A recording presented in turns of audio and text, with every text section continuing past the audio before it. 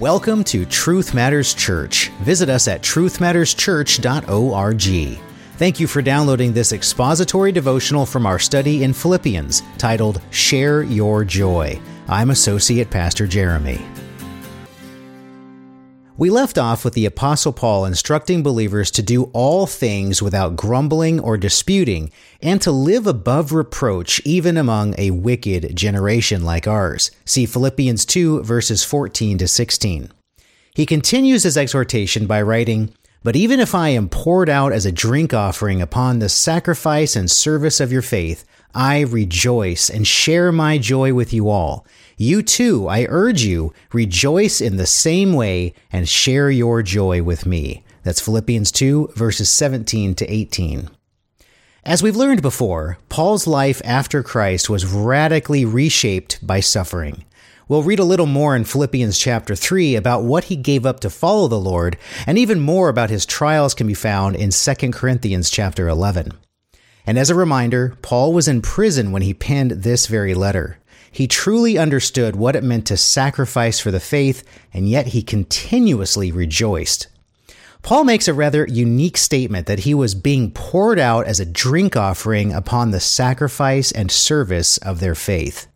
There's some pretty interesting history behind this, going back to the Old Testament. We first read of a drink offering in Scripture when God renamed Jacob to Israel in Genesis chapter 35. This was part of God's covenant with Israel and a foreshadow of the new covenant sealed when Christ shed his blood on the cross. We commemorate and celebrate this through the act of communion. See Luke 22, verse 20. And likewise, Paul was saying that he, through his suffering by the call of Christ, was being poured out as a sacrificial offering on behalf of the believers in Philippi and beyond.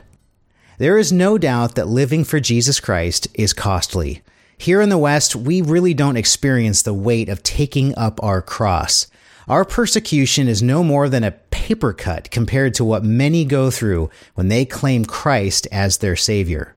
It is possible that the lap of religious luxury we enjoy today might be taken away, and the cost to be a Christian may be our very lives.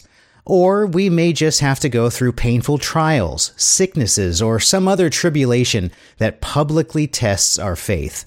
In either case, we can lean on Paul's encouraging words right here that suffering may actually be for the benefit and the service of others.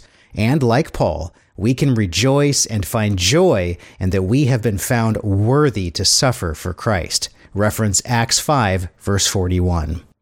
He says, "I urge you, rejoice in the same way and share your joy with me." This is truly the summary of Paul's statement here.